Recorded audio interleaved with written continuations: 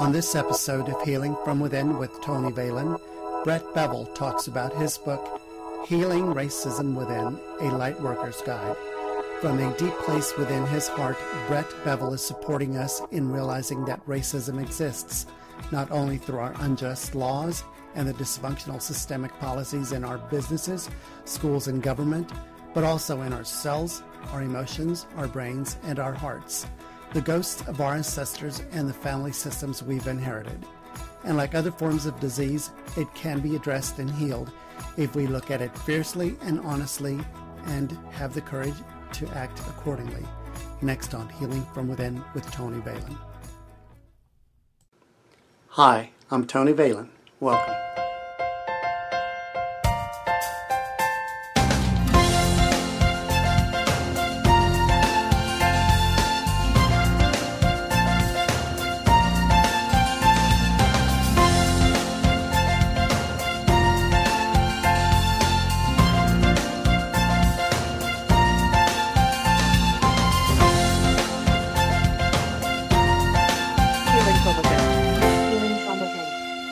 From within.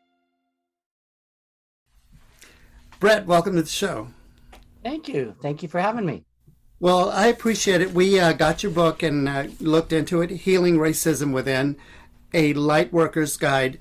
So we looked into doing some research on you, and for the most part, we could see that you are known as an energy healer. So why a book about racism? What made you choose that subject? Yeah, I feel like really the subject chose me in a way. I feel that part of my healing journey has been about overcoming not only issues around severe childhood abuse, growing up in a very traumatic environment, but also witnessing the murder of a Black man when I was a young toddler. And part of my own healing journey has involved energy healing around that to release that pain, release that trauma from myself. And also I've noticed that in that kind of digging into my psyche with Reiki and other forms of energy healing, that I've also been able to release, or I feel that I've been able to release a lot of the unconscious racial bias that I was carrying, having grown up in a very racist environment. And so I feel that these are tools that are valuable to people and are valuable to society, and that it just seemed like if they're there and if I'm aware of them, I might as well share them with people who can benefit from them. Right. So what you just spoke about was chapter 1 of your book, and it's titled The Wound That We Cannot See. What exactly do you mean when you say the wound we cannot see?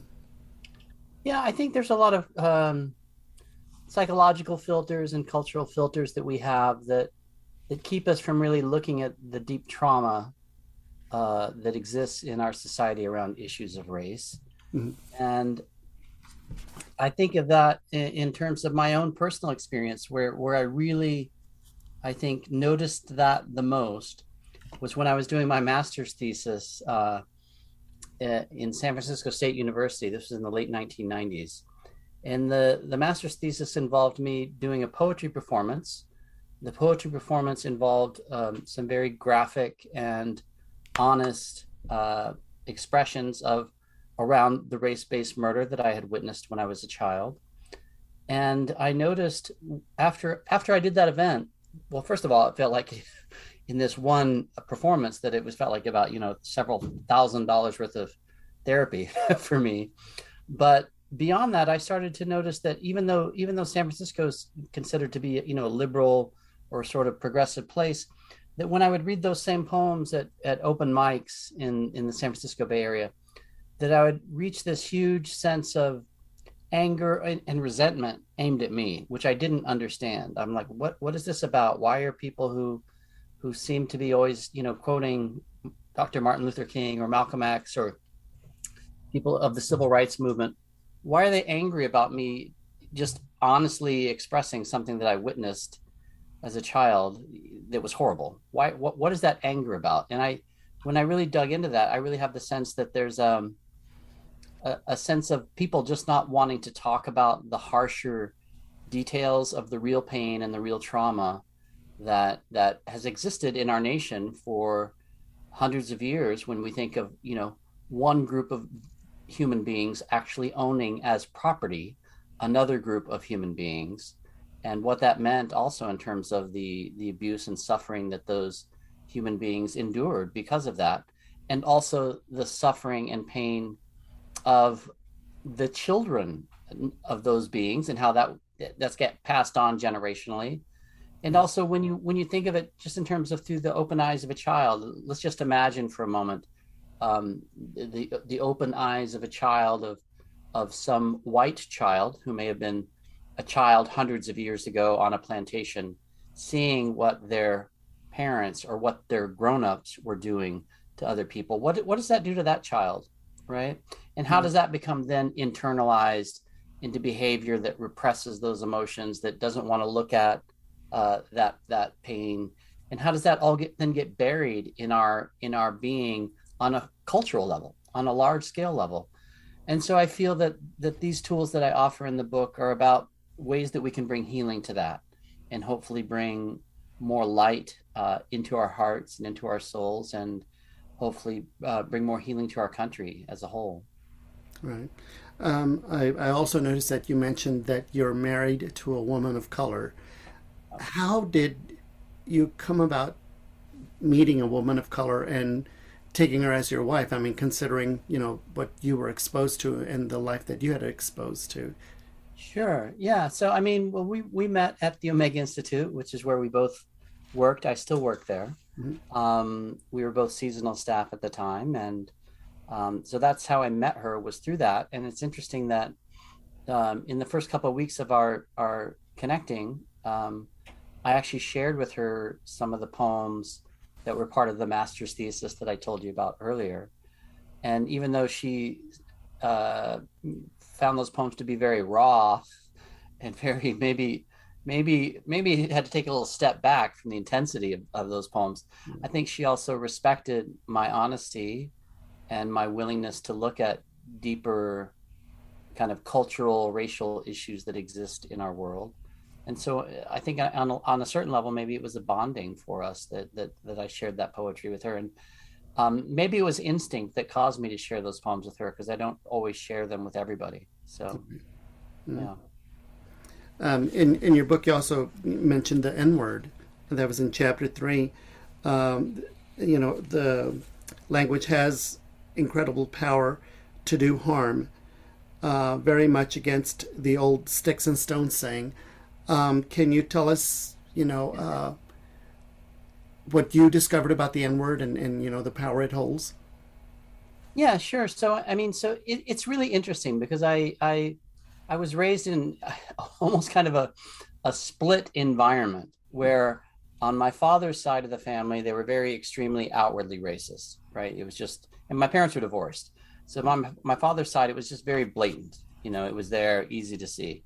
On my mother's side, she externalized this kind of very liberal persona, and yet beneath that there was still this sense of racial hatred, if you want to call it that, for lack of a better word. Right. And then I would notice it coming up sometimes in the way, not so much the way that she would speak, but sometimes in the way her parents would speak, referring to Black people as those people, or they don't know their place, and all these kind of weird phrases that you, when you look at it, you can read between the lines that's just filled with hatred. And even though I grew up not really saying the N-word, I think it was in my mind. I think it was in all of our minds on some level. And it wasn't until I moved to Oakland, California, and this was during the start of the first Persian Gulf War, and I was working in a fast food place called Quickway, where the vast majority of both the employees as well as the clients there were Black Americans. And so I began to learn what it felt like to be the other, to be in the minority, to have people look at me in ways that maybe didn't always feel that good, because I felt at that time, again, it was during the Persian Gulf War, the first Persian Gulf War. And I think a lot of people in that community felt or assumed that I, as a white person, was probably for the war, even though I wasn't. And so there would sometimes be comments, like little jeers or jabs at me at the window as I'm handing out the food, about the war and about, oh, well, you don't have to worry about the war because you're a white guy. And it's all of our people that are fighting this war. And so I was also very aware of the disproportional representation that, that many people in our service, in the Army and our Marine Corps, et cetera, disproportionately are often people of color. And so I was aware that what they were saying was true. And even though internally and externally I agreed with them, I could feel their anger pointed at me, and collectively over a period of time, I started to imagine I'm experiencing this now as a white guy working at a fast food restaurant, right? Mm-hmm. What is it like for a person of color who's experiencing that on a daily basis at school, on the street, in the grocery store, experiencing that lens of hatred and anger that is always being kind of dished out at people, whether it's through the N-word or other ways of just, being discriminated against.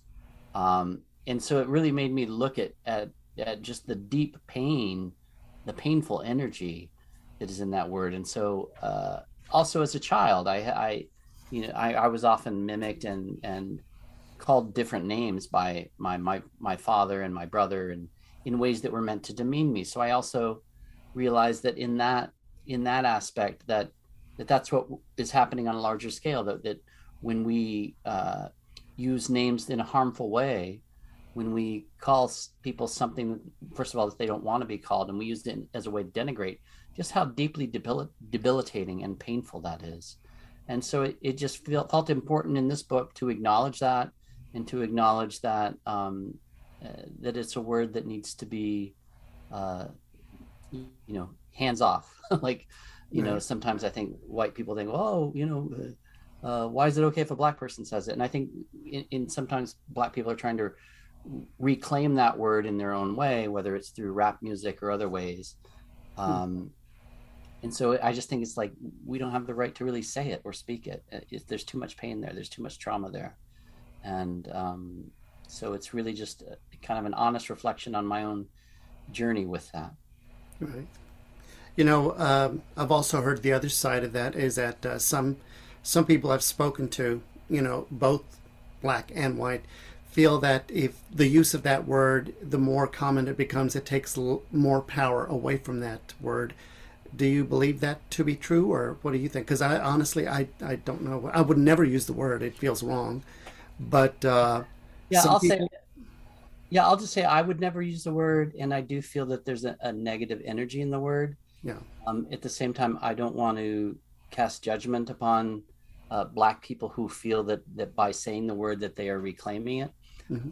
I feel like I can't judge that. I just know that for me, I'm not going to say it and not trying to give energy to it. Yeah. Right. So let me, I'm going to ask you this question, but I want to also tell you a little story. So I have a friend that had other coworkers that were, kind of friends, and they were going to go on vacation. So they, said, can you please take care of our dogs? And so he said, yeah, sure. He met with them for dinner, and, he had never really had a conversation with them until that dinner. And during that time, it was from COVID and everybody was working from home. And then he got into a conversation with them, and he really liked these people. But then all of a sudden, the ugly side of racism started popping in the conversation. Like the guy, the husband was talking about how he's so happy to be working from home instead of working in the office, because in the office he was right by the kitchen, and those Indian people would come in with their smelly food, and those damn Indians with their food, they're horrible, and on and on and on. Then the wife, was later on in the conversation, they're talking about going on vacation to Hawaii. She starts going into the fact that, she's, there's all these Japanese people and blah, blah, blah. And so anyway, she goes into her rant. And then after the fact, he really didn't say much of it. He just listened to it and tried to change the subject. But then he was having a conversation with me, and he said, what would you have done? He said, I feel like such a coward because it was something that really just was wrong, and I felt it. but I still didn't have the courage to go against it. How can we, as people on the street, deal with people that act that way? I mean, that's a very important point, and I think the word cowardice is something that I do talk about in my book that I refer to as white cowardice, in the sense that I think sometimes we hear the term privilege. Maybe I'm going a little off topic here, but No. even though I understand the concept of white privilege, and I'm not disagreeing with that term, there's something about that term that to me feels a little antiseptic, like it just feels a little too in the head.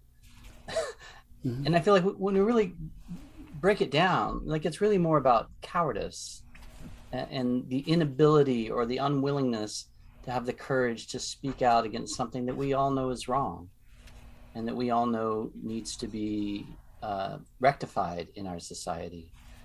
And I think, again, when I talk about all the psychological filters, the cultural filters that exist in our world around issues of race, that I think, many times as a white person, it's very easy to just not engage in a moment like that where your friend's talking about. So, there's that sense of choice. Oh, I'm just not going to engage it. When we have to really sit back and realize that by not engaging it, we're allowing that activity to still continue in our society.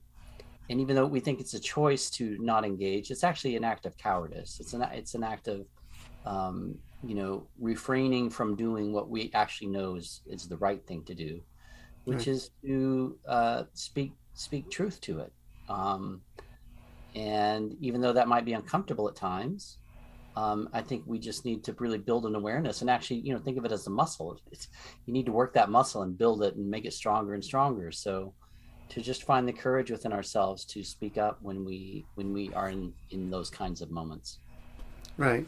And so I think, what more specifically, what I was trying to ask or get an answer to was, for me, I can speak against it, but I don't want to get confrontational. If anything, I want to get to the point of educating them, making them understand the education you felt. You said you started feeling all that, and you started thinking about, well, if I had to feel this every day of my life, how that would be horrible.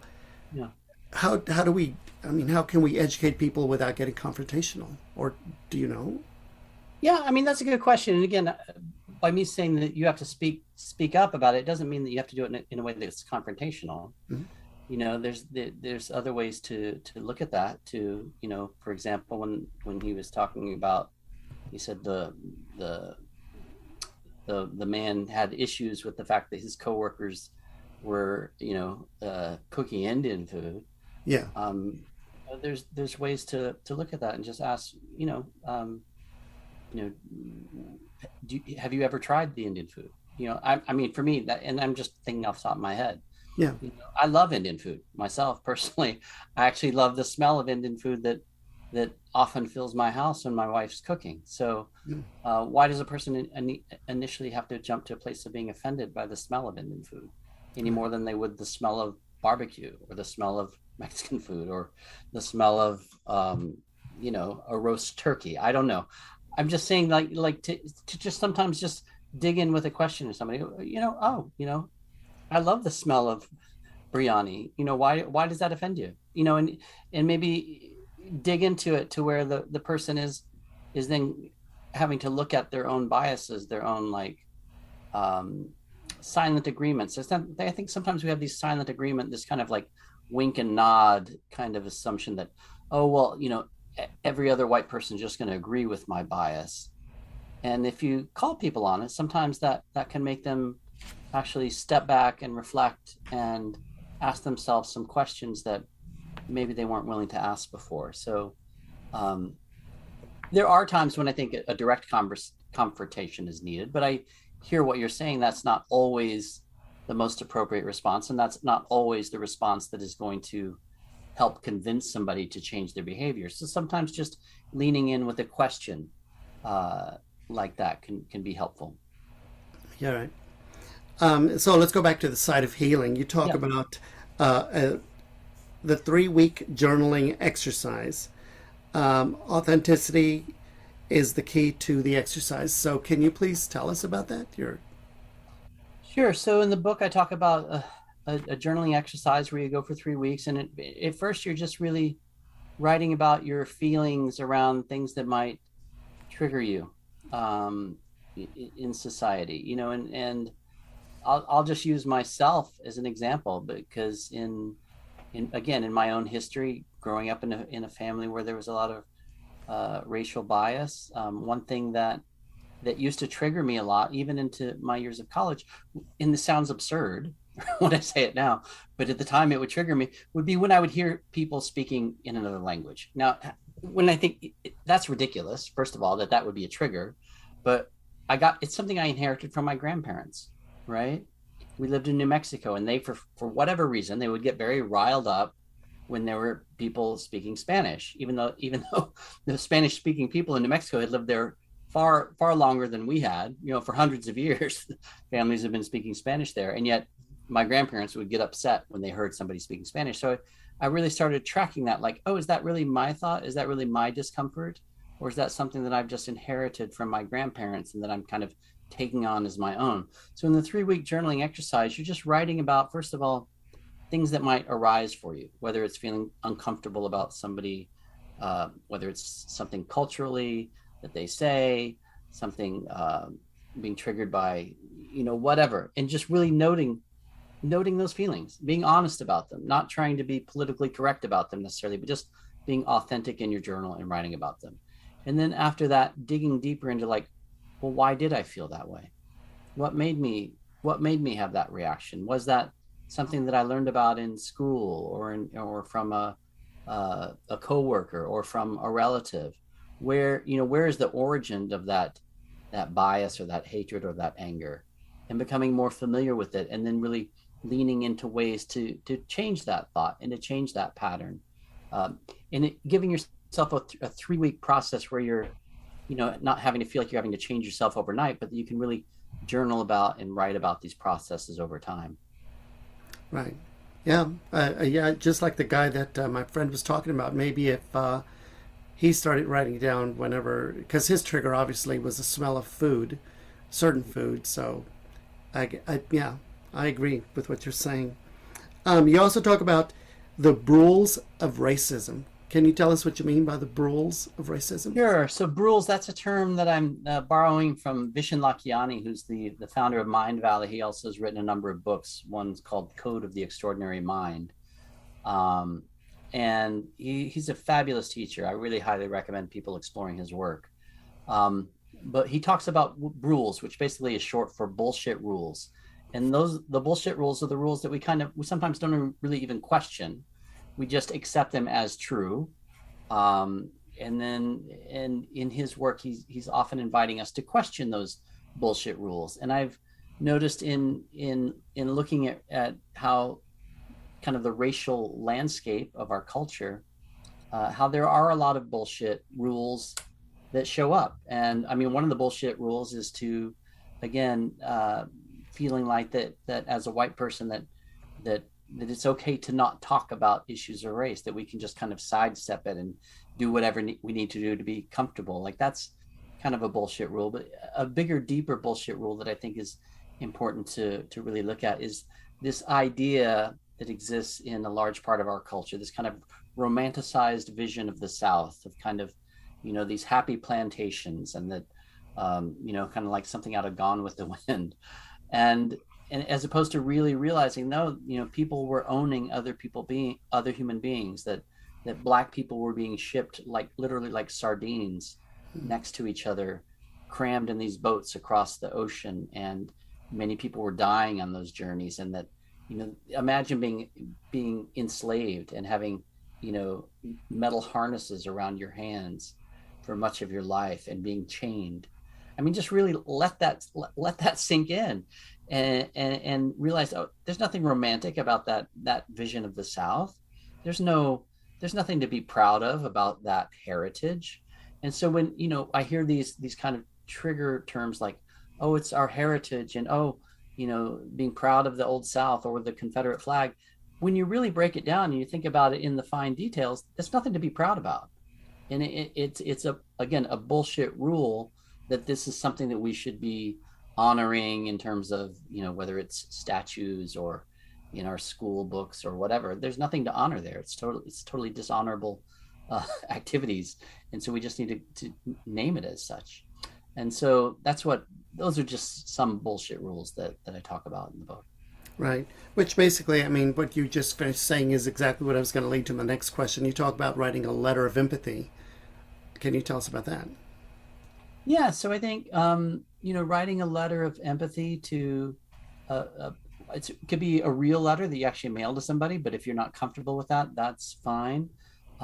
In my book, I often share and talk about a letter that I wrote to the spirit of Muhammad Ali, as a young child, even though, again, I lived in a very racist environment. As a child, I had a great deal of admiration for Muhammad Ali. I loved his rhyming poetry. I loved the wit that he had. I admired him as an athlete. Um, and and I feel like he was kind of one of my childhood idols. And so in the book, I talk about writing a letter to his spirit, to acknowledge that, kind of connecting with somebody who is of a different race than your own, and to acknowledge the powerful or courageous or beautiful things that exist in that person or those people. It's just a way to start to build empathy. And so again, in the book, I share a letter that I wrote to the spirit of Muhammad Ali. And if you're writing to somebody who's dead, what I do is I write the letter fully as though I was going to pop it in the mailbox to somebody who's living. But instead, what I then do is I kind of ritually burn the letter with the intention that the words on that page are then going out to the spirit of that person, so that they're kind of hearing that letter on the other plane of reality. Very nice. I know that I had asked you the question and about how to deal with people, talking in a certain way, and you're right there, and you know it's wrong, so you do use words. But other than words, how can we stop people or make people aware of the racism they're putting out there? Is there other ways? Well, I think a lot of my book, I mean, there are other ways, though. I think a big piece about my book is really first starting with ourselves, because I think even those of us, myself, who might consider themselves to be fairly progressive or socially liberated and have done a lot of inner work, the thing is, the more work that I do, the more I see that still needs to be done. Right. And so the analogy I use is that, I often see in environmental conferences and stuff, which they have a lot of at Omega Institute, we'll hear how there's microplastics in everything, right? Each of us probably have at least a credit card worth of microplastics in us at any given point in time. Right. And so doesn't matter what water you're drinking or how well you're trying to eat, it's in you. Right. And I look at our culture as being the same way around issues of race. So no matter how progressive we might feel politically, or how much work we might have done, or how maybe we've read books about white privilege or about our history and have intellectualized all that, I still think even in those moments, there's still work that needs to be done inside of each of us. And that, using that analogy of that, we all have microplastics in us. I think too, we all have some level of racism in us. Right. It's not always about the neighbor. It's not always about that grandparent. It's in us because it's woven into our society in ways that are very, I would say insidious, but also just universal. Like it's in the morphogenetic field of our culture. Right. And it's not that I'm going to, point fingers about, how did that get created? The bottom line is it's there. It exists in our culture. And the way we can be empowered as individuals is, first of all, by recognizing that it exists and doing the inner work that we each individually need to do to then take it out of our own systems. And then once you start moving it out of your own system, then you can feel more empowered to have discussions with whether it's coworkers or family members or people that you feel that you might need to educate, that's important work and that needs to be done. But I think we first need to start with ourselves. And again, whether it's through doing the journaling work or the art therapy work that's in the book or the energy healing that is in the book invites different practices. The hope is that, maybe not all of them will appeal to each person, but hopefully each person can at least find a couple of them that will resonate and that will help them do the inner work to really begin to release that racism that I think exists in all of us. Right. Yeah, another technique, and I'm only mentioning a couple of the techniques, but one of the techniques that stood out to me, and please tell everyone about it, affirmations and lofty questions. Tell us about that technique. Yeah, so affirmations, most people have heard of affirmations. I first heard of affirmations in my mid-20s, and I was taught one by a chiropractor at a very important time in my life when I really needed that work, and it was to stand in front of a mirror and tap my heart and say 3 times, I deeply love and appreciate myself. I deeply love and appreciate myself. I deeply love and appreciate myself. And that one affirmation really carried me through a number of years of some very troubled times. I would say that affirmation was kind of like my life raft through a period of great turmoil in my life. And in working with affirmations in that way, I'm like, well, why can't we also just adapt affirmations to also engage issues around race? And instead of just I deeply love and appreciate myself, why not I deeply love and appreciate all people of all races? I deeply love and appreciate all people of all races. I deeply love and appreciate all people of all races. And that's one that I'm just literally making up right now. Mm-hmm. But we can all engage in that same kind of work, or even just, looking in the mirror and tapping your heart 3 times and saying, I deeply love and appreciate all people of color. And that's not to say that I don't appreciate white people, because I do, but to really kind of then focus it on somebody who you might see as the other or as different, and really kind of, again, start to wire your brain to be more open in that way. So that's exploring affirmations in that way. Lofty questions, again, I learned about lofty questions through the work of Christy Marie Sheldon on the Mind Valley app. And a lofty question is a little bit different than an affirmation. It's actually a question that you would ask that causes your subconscious mind to then kind of want to answer it in a certain way. The lofty questions that many people might use just in general were like, why does the universe always have my back? Or why am I so good at always generating abundance, right? So that's just a general lofty question that one might use. But again, you can also fine tune them so that they're more about race, right? Or being more open. So, a lofty question of that nature would be something like, why am I always so accepting and loving for people who are of different races, right? And and with lofty questions, the thing to do is to like post them on your refrigerator or on your door, or, maybe somewhere in your office so that you see them often. And what's happening is each time you see them, what goes on with a lofty question is when you see the question, or when you hear the question, or you think the question, your subconscious mind is then always trying to answer that question. And it will start to create things in your life, in your field, that answer that question, right? Right. So it will help you. It's kind of a backdoor way to get your subconscious mind to start working on something. And I find them to be very effective. So the book has a few, again, that are lofty questions around, healing that racism that exists within us. Right. The other thing also that you mentioned in your book, and it's a way of being empathetic, but at the same time a matter of education, and that is when you talk about how racism really destroys culture, because it demeans it. It just makes people feel bad about who they are, don't you think? Yeah. And I also talk in the book about culture loss, and this idea that that by not acknowledging the loss or the grief that many of us have around, for example, I'll just use myself as an example. My heritage is many different cultures. So there's French, there's German, there's Greek, there's Dutch, there's Irish, there's Cherokee. And